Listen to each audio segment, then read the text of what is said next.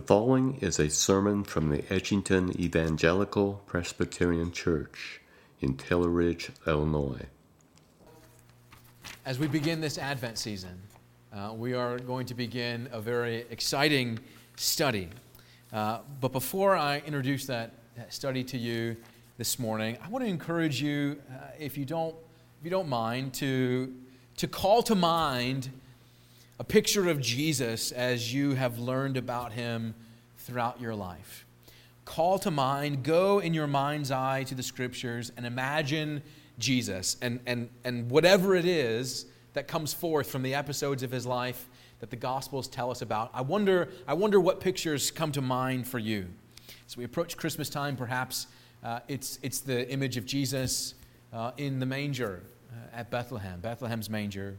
Maybe as we've just recently finished a series on the Sermon on the Mount, maybe in your mind you can go and imagine Jesus sitting on the Mount and teaching the many gathered to listen to him. Maybe for you it's the image of Jesus feeding the 5,000 or taking the children up in his arms and blessing them. Maybe it's the image of Jesus standing by the grave of Lazarus and speaking with the word of authority, bringing him back to life. Or in the upper room with his disciples, administering what would become for us the Lord's Supper and the communion sacrament that we celebrate. Maybe as you think of Jesus in your mind, you can picture him carrying a cross that was not his own to carry as an innocent man, bearing the sins of his people, or perhaps dying as a substitute for our sins there on the hill of Golgotha. I imagine, as I encourage you to do, that the visions of Jesus that you call to mind by memory are very likely to be all episodes of his pre-resurrection state. That's probably obvious because the Bible gives us the most information about that. The stories that we learn about Jesus, the ways that he teaches us, are all prior to the resurrection. What I want to do in this Advent season is go beyond that image of Jesus. Not that there's anything wrong with it. In fact, it's entirely lovely. But the Advent season for us is not the same way that it was for those early believers who were anticipating the coming of the Messiah, because, of course, Jesus has already come, which is why we can call those images to mind and remember his ministry as he walked this earth. That was his first advent, but the Bible tells us that there is a second advent. And we are not like the Old Testament believers who were waiting for the coming of the Messiah. We are Christian believers in the Church of the Lord Jesus Christ, awaiting his second coming as he comes with power and glory. In his first coming, which was shrouded with humility, we find Jesus quietly entering into the world. But in his second coming, as he comes with triumph, it will not be a quiet coming. So we want to go beyond Bethlehem. We want to go beyond the first advent with a focus to the exaltation of Jesus Christ in his heavenly glory and the anticipation and preparation for his coming in his second advent, because Advent is all about the purposes of waiting and longing to behold the fulfillment of the promises of God, and you and I need that. We don't need it in the exact same way those Old Testament believers were waiting for it, but we need it in a similar way. We need light to come into our darkness. We need hope to come into our hopelessness, and we need peace to come into our troubled minds and hearts, don't we? We need that.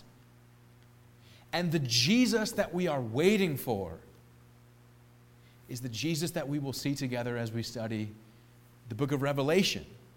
So, we are turning together to the book of Revelation for our Advent season this year in 2020. And as I've been sharing that with people and telling them, I have friends ask me, what are you doing for Advent? What are you preaching for Advent? I say, we're going to study Revelation together. I get a little cross-eyed look, or I get a sideways glance or a comment over the phone that says, wow, are you sure about that? And I've had a few people among the church community say the same thing. Wow, really? Revelation and Advent? The answer is yes, yes. let's go together to Revelation chapter 1. And before I read the text, let me just give you a few introductory details as we approach the book of Revelation. Remember that the early church was small and a persecuted bunch by the mighty Roman Empire. The outward appearances of the Church of Jesus, by earthly measurements, seemed weak and impotent, and the idea of spreading the message of Christianity all over the world was really seemingly an impossible task, especially up against the mighty Roman Empire that oftentimes persecuted them.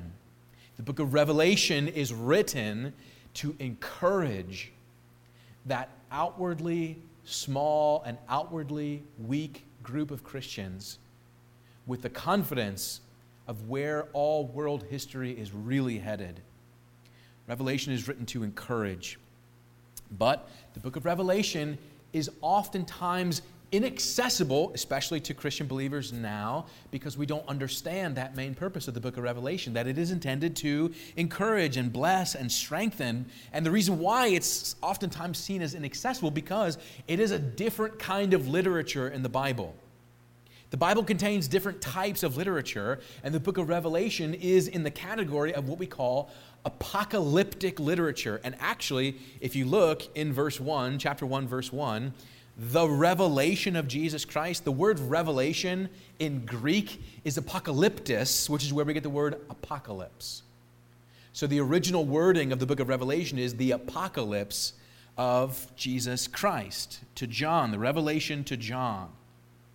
So as a revelation, as an apocalypse, it is an unveiling of things that God wants the church to know in language, in pictures, and in forms and shapes and repetitions and numbers that cause the church to be filled with wonder and amazement that dazzle and shock us. That's the point of apocalyptic literature, to bring us out of normal understandings into heavenly glories and make us peer up to these realities. And what we read about in the Gospels, when we think about the person of Jesus and his ministry on the earth, what the Gospels give to us in spoken form as Jesus teaches, the book of Revelation is like a picture. You have speech in the Gospels, but a picture in the book of Revelation. Another way of saying it is this.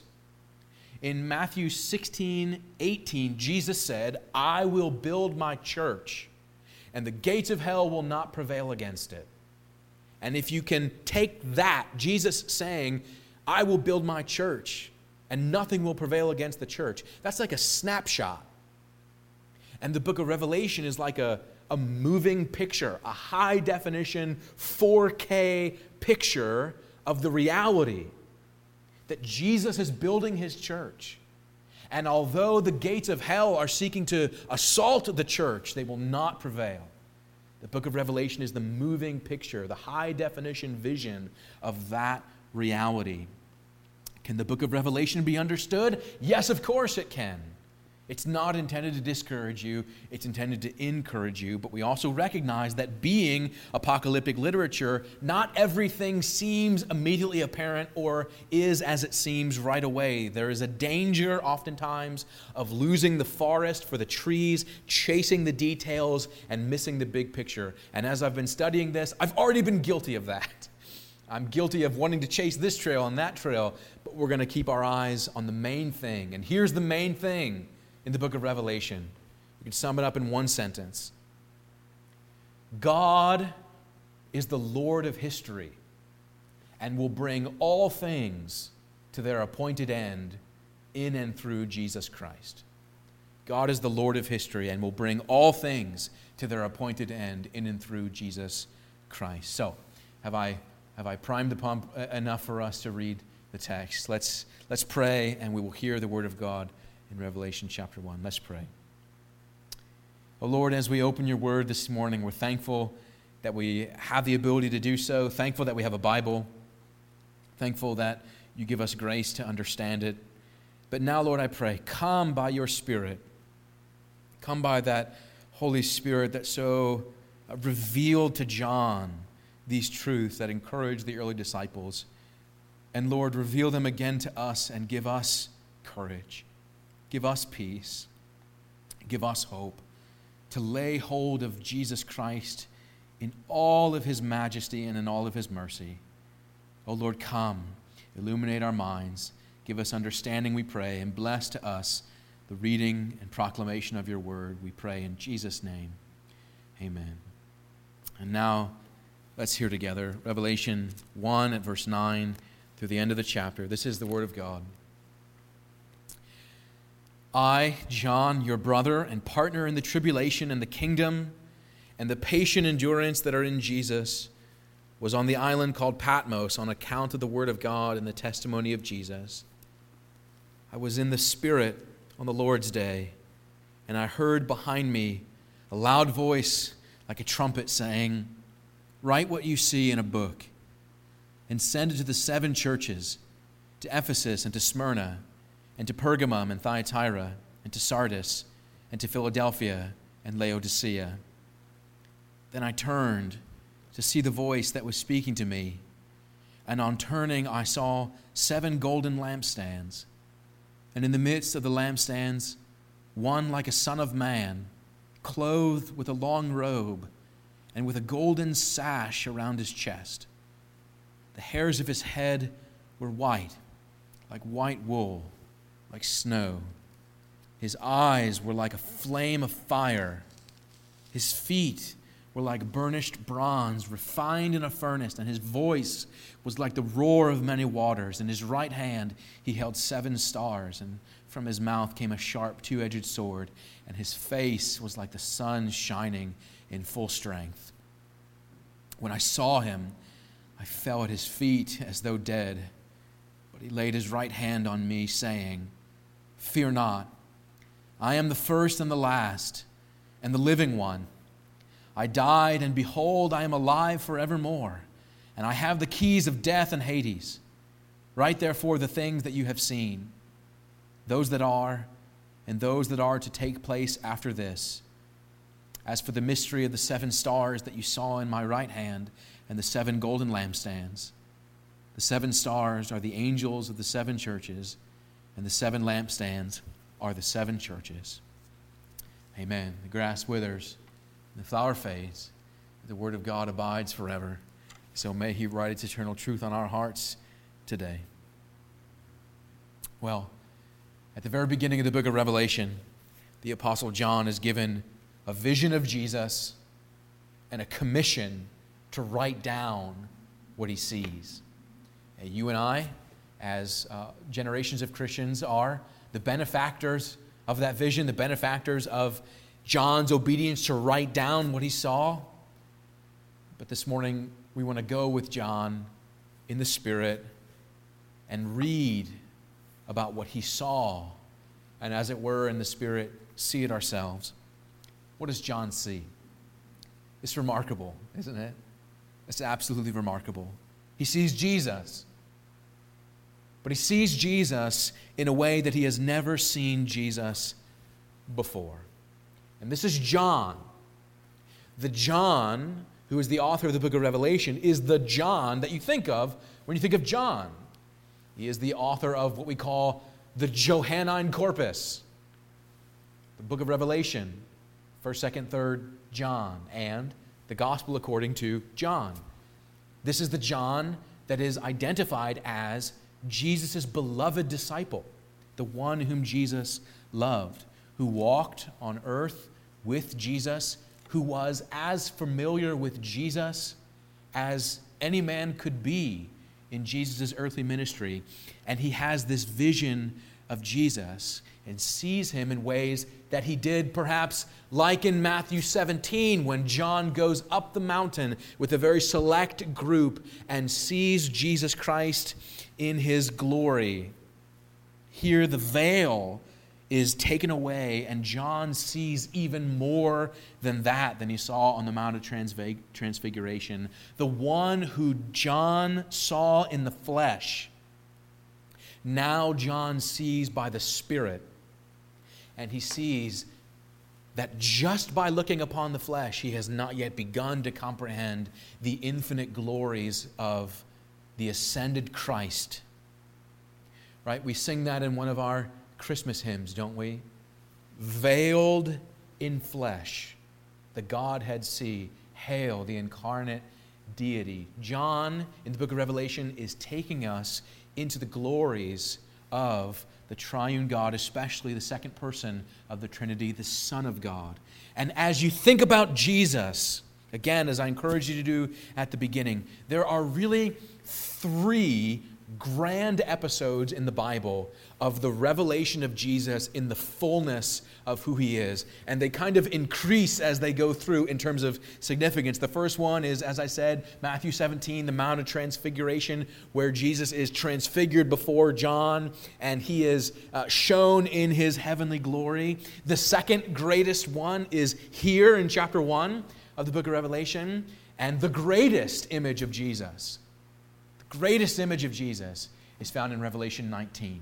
And we'll get there later this month, Lord willing. But John receives this vision of Jesus in the Spirit on the Lord's Day as a prisoner of the Roman Empire, as he is their prisoner on the island of Patmos, which would have been a prison colony. The Spirit allows John to see. He is like a New Testament prophet. But in the Old Testament, prophets were spoken to and then they spoke. John is different because he sees and then writes. He beholds the glory and majesty of the risen and ascended Lord Jesus, to write then an encouraging word to the church about who their Savior really is. And the church is told to hold everything else in comparison to the glory of Jesus, even the glory of earthly Rome. Hold the Roman Empire up against the glory of the ascended Christ, and you have no comparison. None.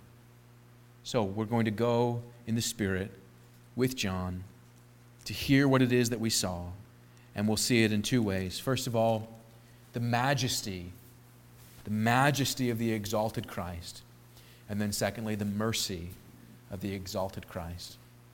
So first of all, the majesty of the exalted Christ. Let's think about that there as we look in verse 13. When John has heard, first of all, the call to write, as you see in verse 11. Verse 12, he turns to see what it is that he has heard as he hears this incredible voice. He turns to look at the voice speaking to him that he saw, one like a son of man. In verse 13, and in the midst of the lampstands, one like a Son of Man. Now, the phrase Son of Man was Jesus' favorite self-designation. It's what Jesus most oftentimes called himself in the Gospels. And John, we realize that he writes this word, and we recognize it along with him, that he's talking about Jesus, of course. But there's more to the phrase Son of Man than we often think. Usually, when we think of the phrase Son of Man, we think about it with respect to Jesus' humanity. When we hear the title Son of God, we think about Jesus' divinity. We hear the Son of Man, we think about his humanity. But it's more than that, actually. It's like a link in an email, right? A hyperlink. Something in the text that when you click on it, takes you beyond the text to something else. And the book of Revelation is full of, if you like, hyperlinks that if you click on them, they take you beyond the book of Revelation into somewhere else in the Bible as John is pulling together all of this biblical imagery to speak about Jesus. And the link here in verse 13 that Jesus is like a son of man is with reference to the book of Daniel. The book of Daniel chapter 7, especially verses 13 and 14. Listen to the book of Daniel in chapter 7 as Daniel writes about a vision. He writes, I saw in the night visions, and behold, with the clouds of heaven, there came one like a son of man. And he came to the Ancient of Days and was presented before him, and to him was given dominion and glory and a kingdom, that all peoples, nations, and languages should serve him. His dominion is an everlasting dominion which shall not pass away, and his kingdom one that shall not be destroyed.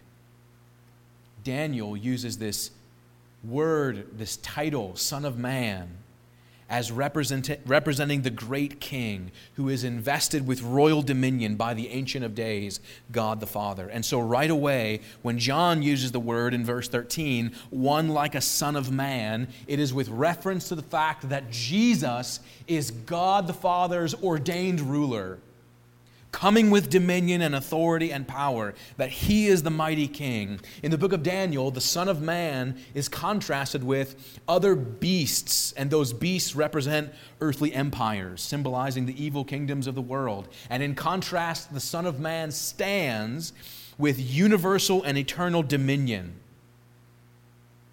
And it is applied here to Jesus in his state of exaltation. What does John see when he sees the exalted Christ? The detail here in verses 14, 15, and 16, they're incredible. I'll just touch each one very, very quickly and summarize it. Verse 13, John sees his long robe and golden sash, which is represented of dignity. It's a reference to Daniel chapter 10, where Daniel speaks of the Son of Man dressed in linen with a belt of finest gold. It is a signal of royalty.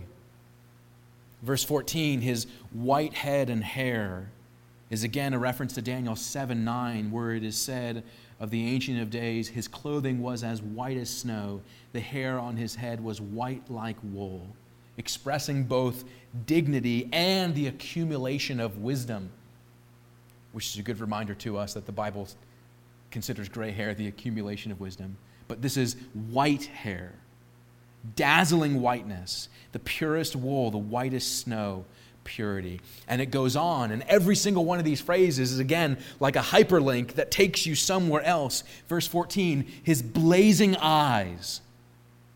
Daniel 10 speaks of eyes like flaming torches, divine insight that penetrate to the core of our very souls. Listen to the way one commentator explains this when he says, John is declaring that Jesus Christ, with his blazing eyes, is not only pure like fire, but that he is purifying. Fire illuminates and penetrates, but it also cleanses and burns away impurities. The eyes of the glorified Lord not only look at us, they look through us, penetrating the masks and veils behind which we hide our true being. That is both good to know and very scary and painful, but liberating, because Jesus can look through all of the facade and see who you really are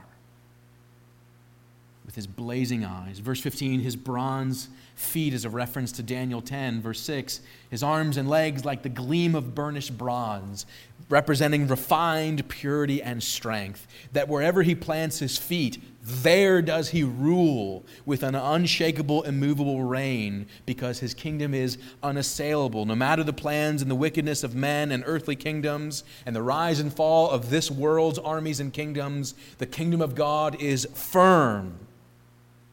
Verse 15, he speaks with a powerful voice, which is drawing on Ezekiel's vision, Ezekiel 43, verse 2, saying that Yahweh's voice is like the sound of rushing waters. Have you ever heard a great rushing body of water, maybe a waterfall or rapids? It roars, doesn't it? You can hear all around the rumble and the strength. John says that Jesus' voice as the Son of Man is like the roaring of many waters. And he has already had his voice described as loud as a trumpet, booming with declarations of a sovereign, speaking, expecting to be heard and obeyed. Verse 16, his right hand, the hand of power and action, he holds the 7 stars. And John later explains to us what that means. But here you have common imagery in the Roman Empire. Roman Caesars would love to depict themselves with the planets all around them as if to suggest their cosmological glory and greatness. But Jesus is the one who not only creates, he holds within his hands. Here is Jesus, verse 16, with a sword from his mouth, universal judicial authority. It's a reference to Isaiah chapter 11. as one who will strike the earth with the rod of his mouth. With the breath of his lips, he will slay the wicked. The sword that comes from the mouth of Jesus reappears with great significance in chapter 19, whereby Jesus destroys all of his enemies fully and finally by the sword that comes from his mouth.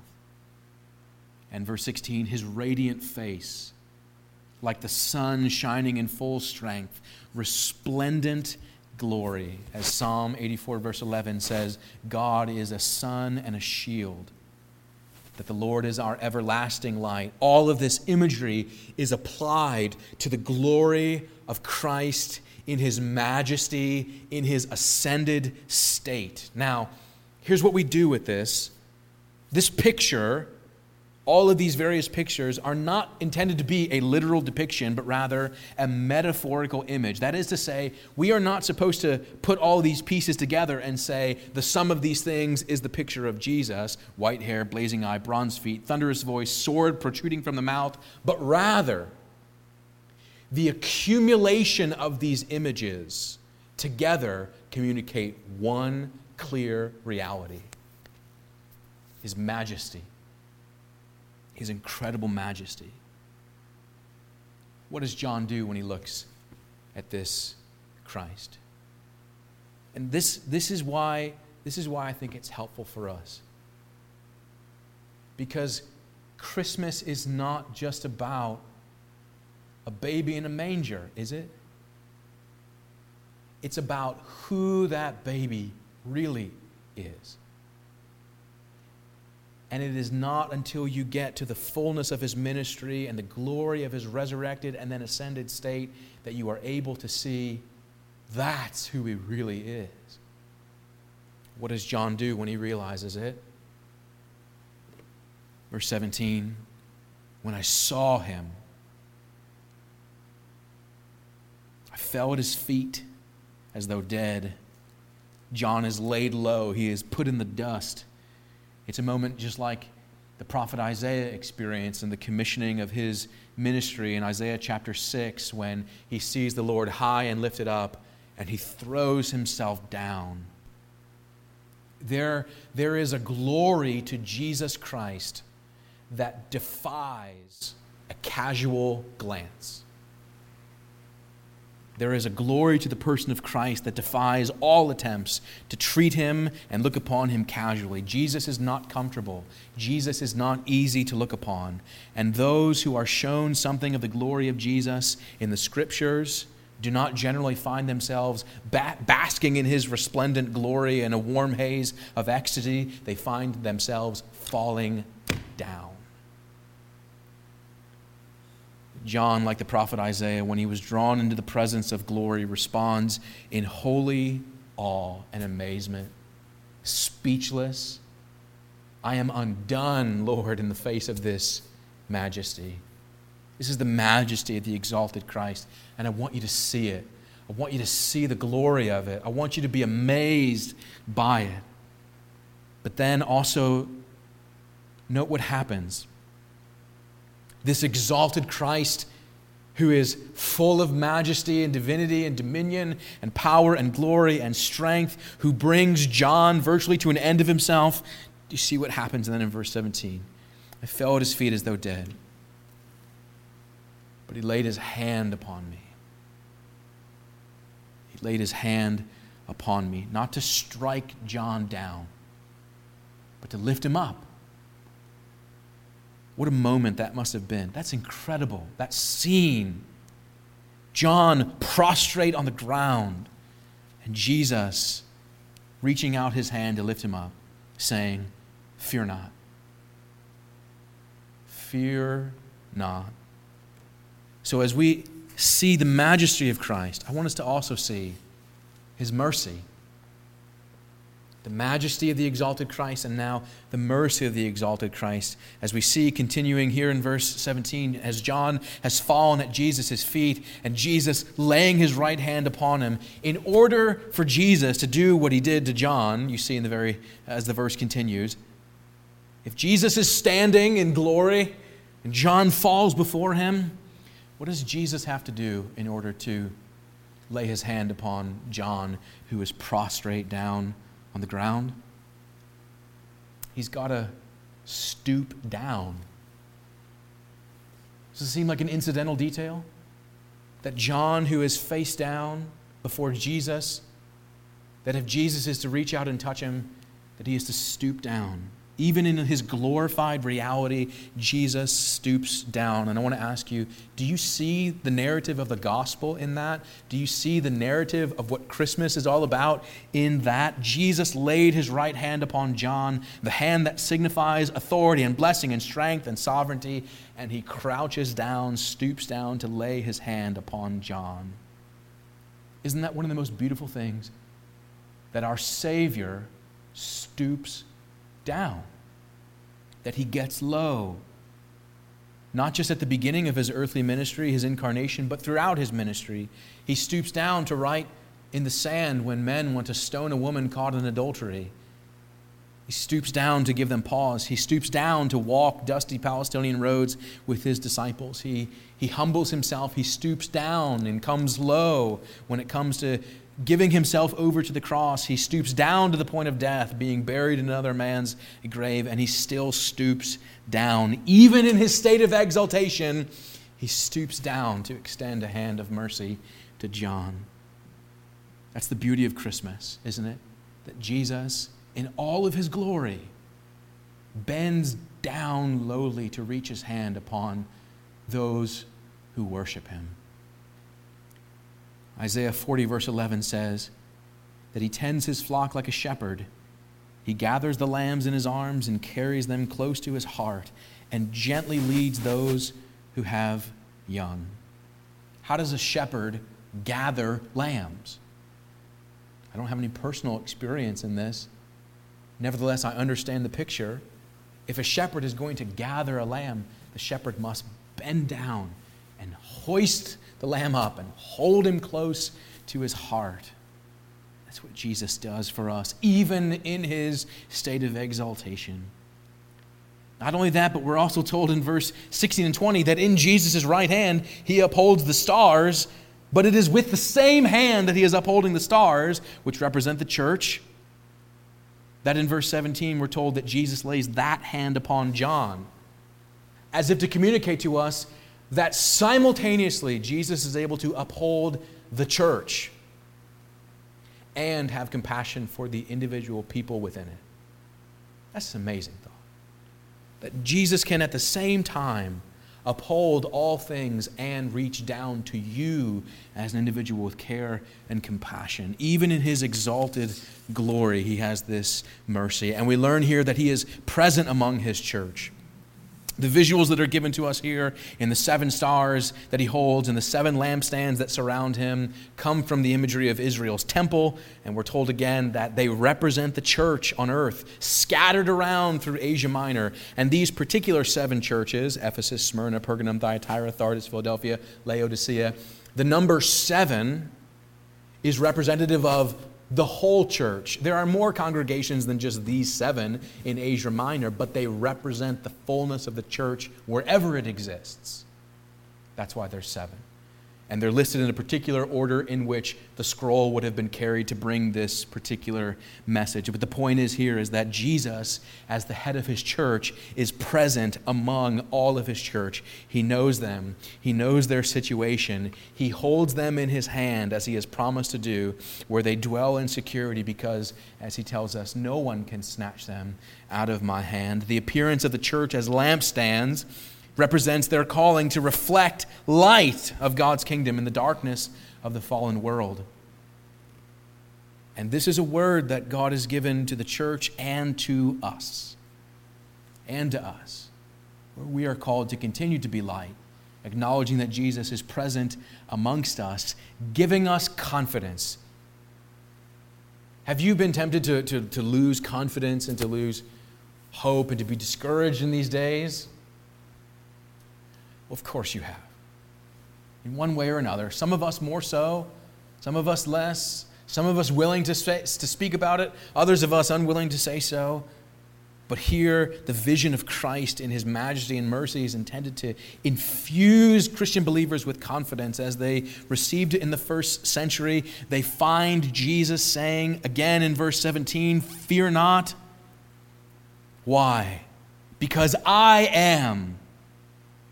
Which calls back, do you remember Ruling Elder McHenry's preaching series through the I am statements of John? Here is the culminating reality. I am the first and the last, and the living one. I died, and behold, I am alive forevermore. In the first century, in the middle of the first century, Nero was the Roman Empire. He had been throwing Christians to the lions. Later on in AD 92, Domitian murdered 40,000 Christians because they refused to accept his claim to be Dominus et Deus, meaning Lord and God.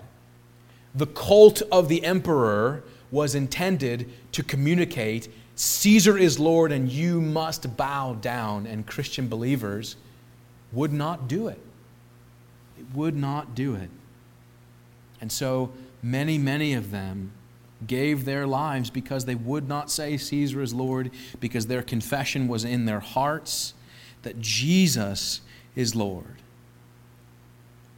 Even in the face of death, he is supreme even over death as the resurrection conqueror of the grave, the last enemy to be destroyed. It was the enemy of death that the Romans used against the Christian believers. And here Jesus speaks these words to remind those who are in Christ that if you are a Christian believer, the power of death over you is as empty as Jesus' own tomb, meaning it's got no power. And Jesus has a word to his church, and he tells John to write it down. Now, here's where I have to remind myself, as I remind all of us, that we are not doing a full study of the book of Revelation. If we were doing a full study, we would chase all of these different things and explain all these different things. But the point is that the Advent season, for all of its goodness, is not intended just to get you to linger on a baby in Bethlehem, but to linger on the glory of who that baby really is. Getting the glance of him that John had and provides for us here.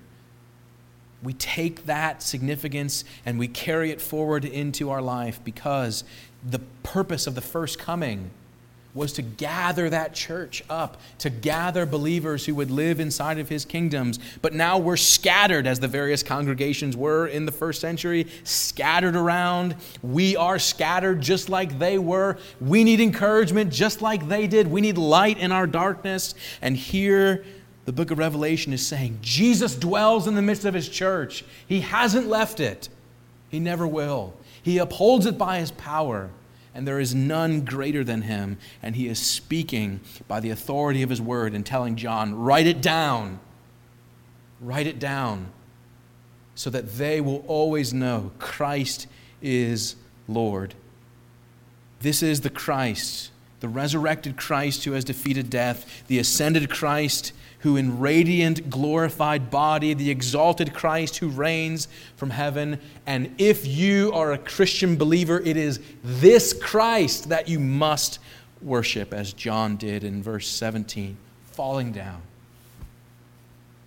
which is that refrain, right? So that beautiful Christmas hymn, fall on your knees and worship this Christ. Christmas is about knowing this Christ, worshiping this Christ. This is the Jesus that we need in all of his majesty and in all of his mercy. This is our Savior. And we're going to be spending this Advent season getting to know him more deeply so that we might be more encouraged with who he really is and live our lives in the confidence that he supplies by his majesty and his mercy. Let's pray.